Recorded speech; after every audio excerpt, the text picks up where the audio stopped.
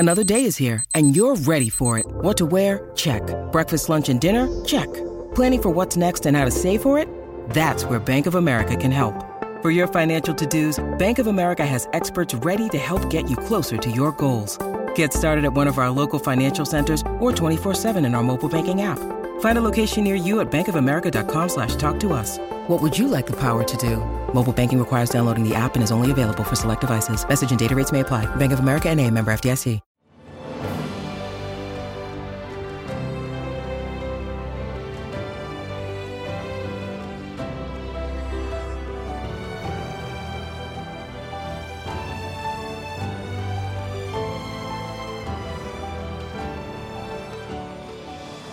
Welcome to the newest episode of Beyond the Fame with Jason Fraley. I'm your host, Jason Fraley, picking the brains of the top filmmakers, musicians, and artists of our time. Justin Hayward of the Moody Blues performs at Ram's Head on stage tonight in Annapolis, Maryland. The progressive rock icon joined me and colleague Dave Preston for a pair of conversations, first in 2016. Thanks so much for taking the time to join us, sir. Oh, great pleasure. Nice to talk to you, Jason and Dave. Yeah, nice to talk to you. I'm doing things from most of the albums, down through the years. I hope there's something there for everybody. I got some new music. I got a completely new song and put some new songs, different songs into the set as well. I hope there's something there for everybody. I think so. Anybody who likes this music. Justin, I got to ask you about Nights in White Satin. I heard in an interview that it was about bed sheets, and I guess who could have thought a song about sheets would become such a standard? Well, I wish I could say the whole song was about sheets. But, I think it was I was 19 years old, and it was the thoughts of a 19-year-old boy I was at the end of one big love affair at the beginning of another.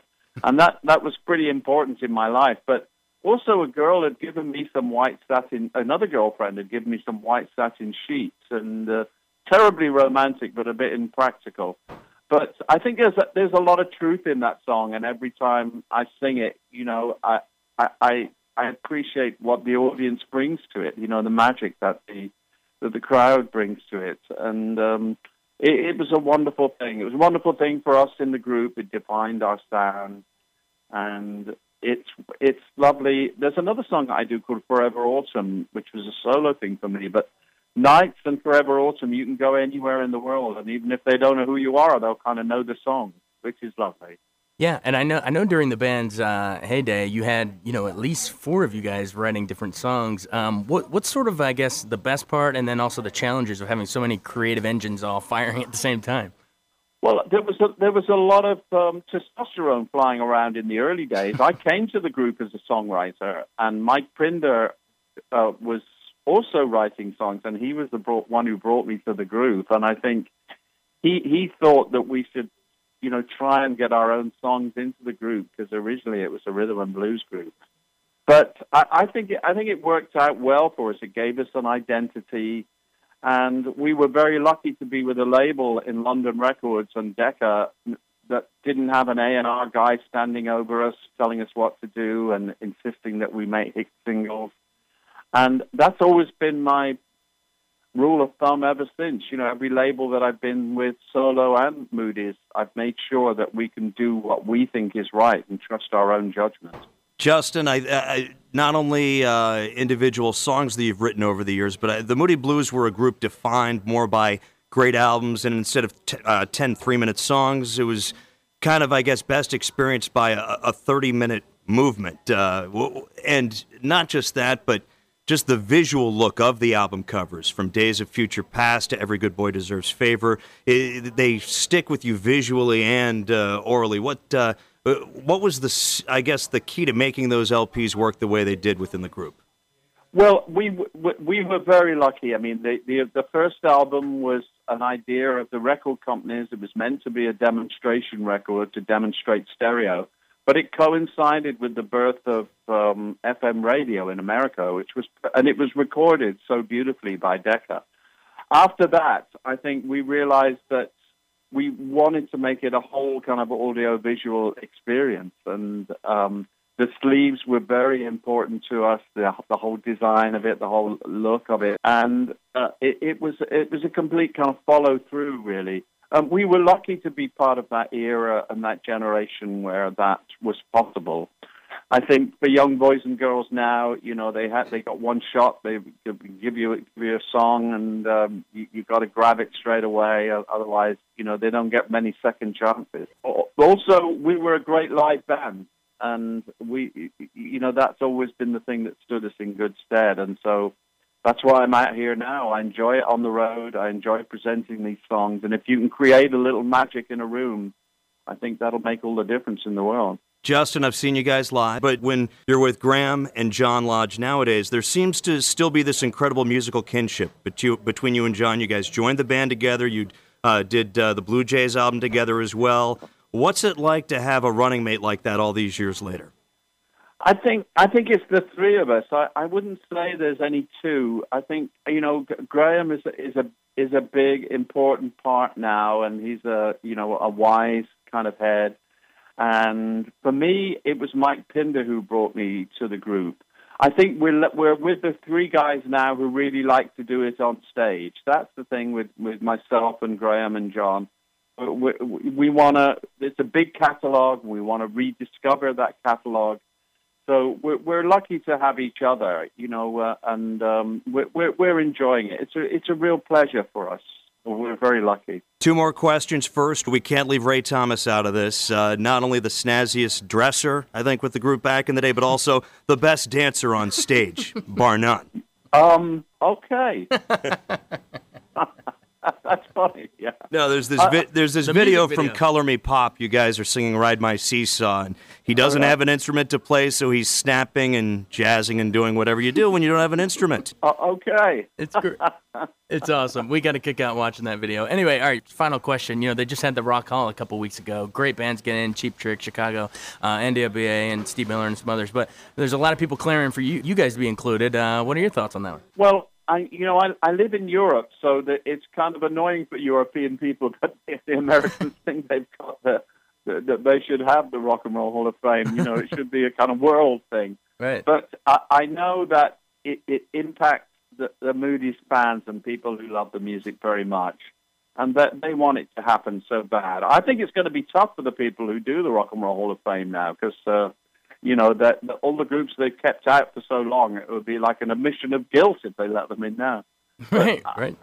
I kind of feel they should have closed the door after the Eagles anyway. So, Thanks so much. You're generous with your time. It's great. Lovely talking to you guys. All the best. Thank you, sir. Cheers. We spoke to Hayward again in 2018 after the band was inducted into the Rock and Roll Hall of Fame. You're on solo tour here after being on tour with the Moody Blues last summer, and of course, a big year with Rock Hall and everything too. But what sort of freedom do you feel doing these solo tours as opposed to the band?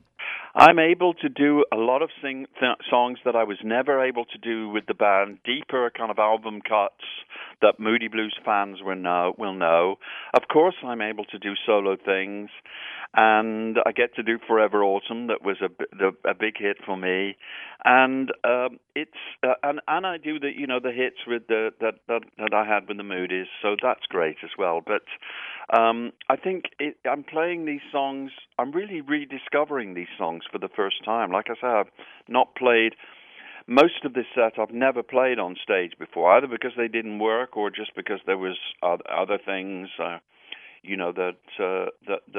were in a Moody set, and it's a real joy for me. I hope there's something there for everybody. I think so.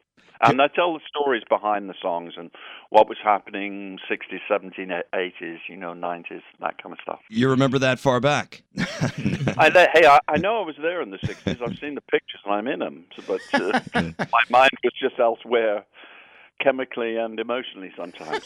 Justin, Nights in White Satin remains a standard over 50 years later. At what point did you have any idea that it would be more than just the group's next single? Because every song just begins with you putting pen down on paper. At what point did you realize it would be something special that it's become?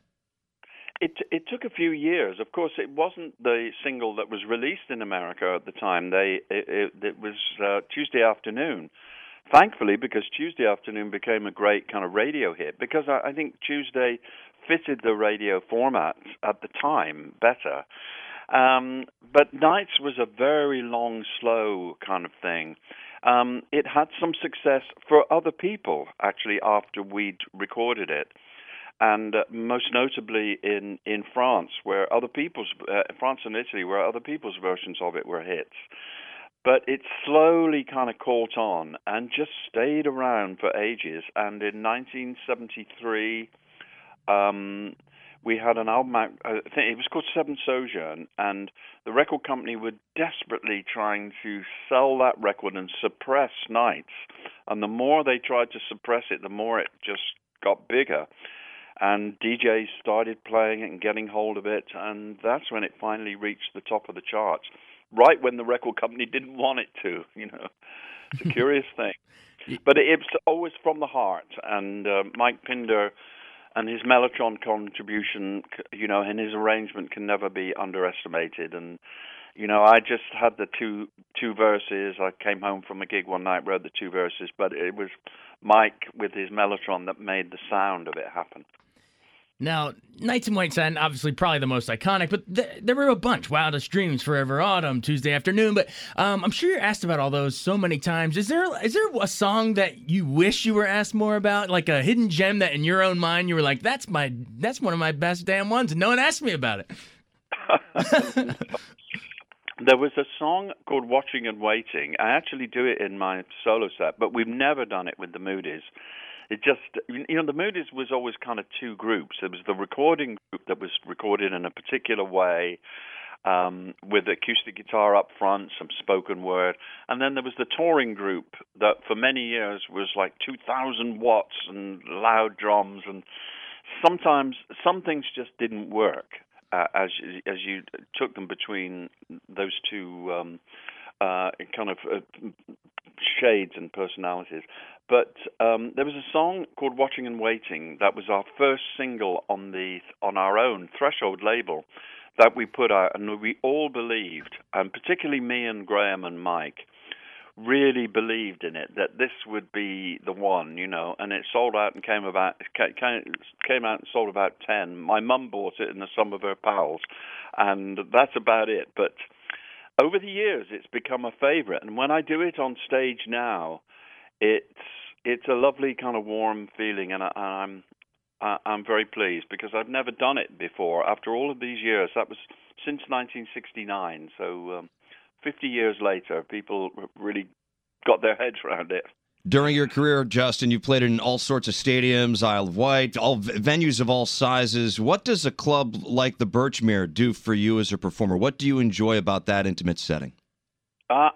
I love it. I've been there a couple of times before, and it's always a pleasure. I mean, I'm able to tell, in a big situation, you're not able to talk very much, but I love, people are interested in the stories behind the songs, and I tell the stories of the time, 60s, 70s, 80s, all the way through, and what was happening at the time, the stories around the songs, how they came about. And, of course, this is the way that I intended these. This is the way I made the demos of all of these songs. This is the way they were at home when I wrote them. And that's what that's what I'm able to present at a place like the Birchmere.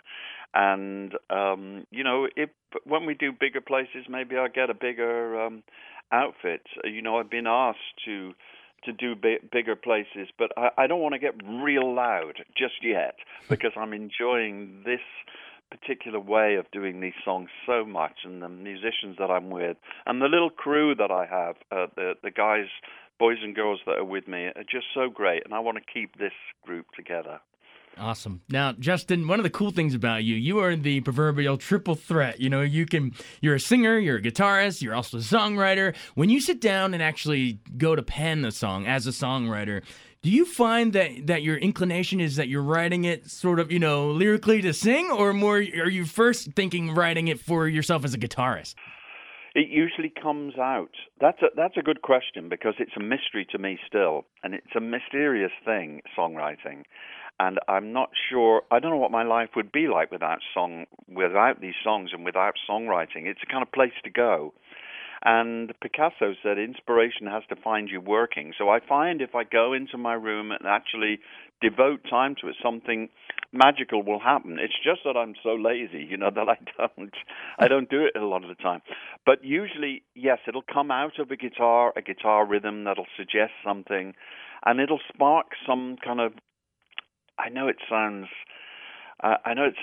pretentious, but it sparks some kind of cinematic experience in your mind, and suddenly it reveals itself in a kind of pictorial way and in a landscape. And either at the keyboard or at the guitar, that'll reveal itself and lead you through it. You just need to kind of make that first step into that landscape, and then it reveals itself. We're speaking with Justin Hayward of the Moody Blues. Congratulations, Justin, on getting into the Rock and Roll Hall of Fame this past year. What did you take away from the whole induction experience this past spring? Well, I'm so pleased for the Moody Blues fans. It's validated the music that they love. And to the Rock and Roll Hall of Fame, they created a temple to the kind of everything that's turned me on ever since I was a little kid. And so that's great. The experience itself, we were, in our little presentation, we were quite ordered, and we talked about, let's be concise, clear, and do it properly, and just do our thing, and that's it. Some people, man, they went on for like 45 minutes, and somebody was standing there, and then in 1982, I did that, and I thought, oh my God, and we looked at each other and said, he's only got to 1982. So it is, it's like a lot of these Hall of Fame things you see with the football players as well. They take an opportunity to ramble on for hours, but it was extremely long, but I thought I certainly enjoyed our bit, but and it's a great pleasure. I live in Europe, so I have to explain it to people there, what it is. Yeah, they didn't get the memo. Ramble On was a different group. No, but you've been with you've been with the Moody Blues over 50 years. But seriously, most groups are lucky to last 50 months, if not 50 days sometimes. What's been the key for you, John Lodge, Graham Edge, just continuing this journey together for 5 freaking decades? I think it's because we were never kind of celebrities or, we didn't even have a publicist in the early days. And I don't think we smiled in a photograph nobody told us to smile in a photograph until about 1978. And I think we just went our own way, that's all, and did our own thing. And I've been lucky as a writer and as a performer to have always been with labels that have just said to me, just do what you want. It's just fine by us. And, it's stood or fallen by that rule, really. We just went our own way, and we were very lucky. That's turned out to be the best thing we could have done. One of the unheralded, figures in the history of the Moody Blues, former producer, the late Peter Knight. I can imagine with 5 guys writing and all the personalities going from concept to concept album. For him, it was almost like herding cats, trying to get everything in gear. What was the process like going from concept to concept album? Because when you look at the albums, especially everyone talks about the core 7, the whole was really greater than the sum of the parts of the individual songs, Justin. That's right. I think I think that Peter was on the first album, and then he became a family friend of mine, and then we went on to do other things together, which were wonderful. And I think there was never a problem. Sometimes the theme of the album came later, and it came after. After the music had been recorded, and then you put something together. Sometimes Graham Edge's spoken word things would come first, and he would suggest an idea which would spark the rest of us. So it usually came like that, and then everything sort of came together. Sometimes it was even Phil Travers and the Sleeve that he would start working on some ideas after listening to. He would listen to my demos and stuff like that, and then he would start working on something, and sometimes his sleeve would spark it. It was an interesting process. It was never the same twice. But I do say that Graham and his spoken word things had a lot to do with it. Awesome. Well, you've been more than generous with your time. Thanks so much for joining us, Justin. We covered a lot of ground in a short amount of time, so thank you. Oh, Jason, thank you. Thank you, Dave, as well. Lovely to talk to you. My love to you, and look forward to seeing everybody. Lovely to talk to you again, my friend. Take care. Cheers. Bye. Thanks so much for joining us on Beyond the Fame with Jason Fraley. Remember to hit the subscribe button and give us a 5-star rating if you like what you hear. We'll see you next time.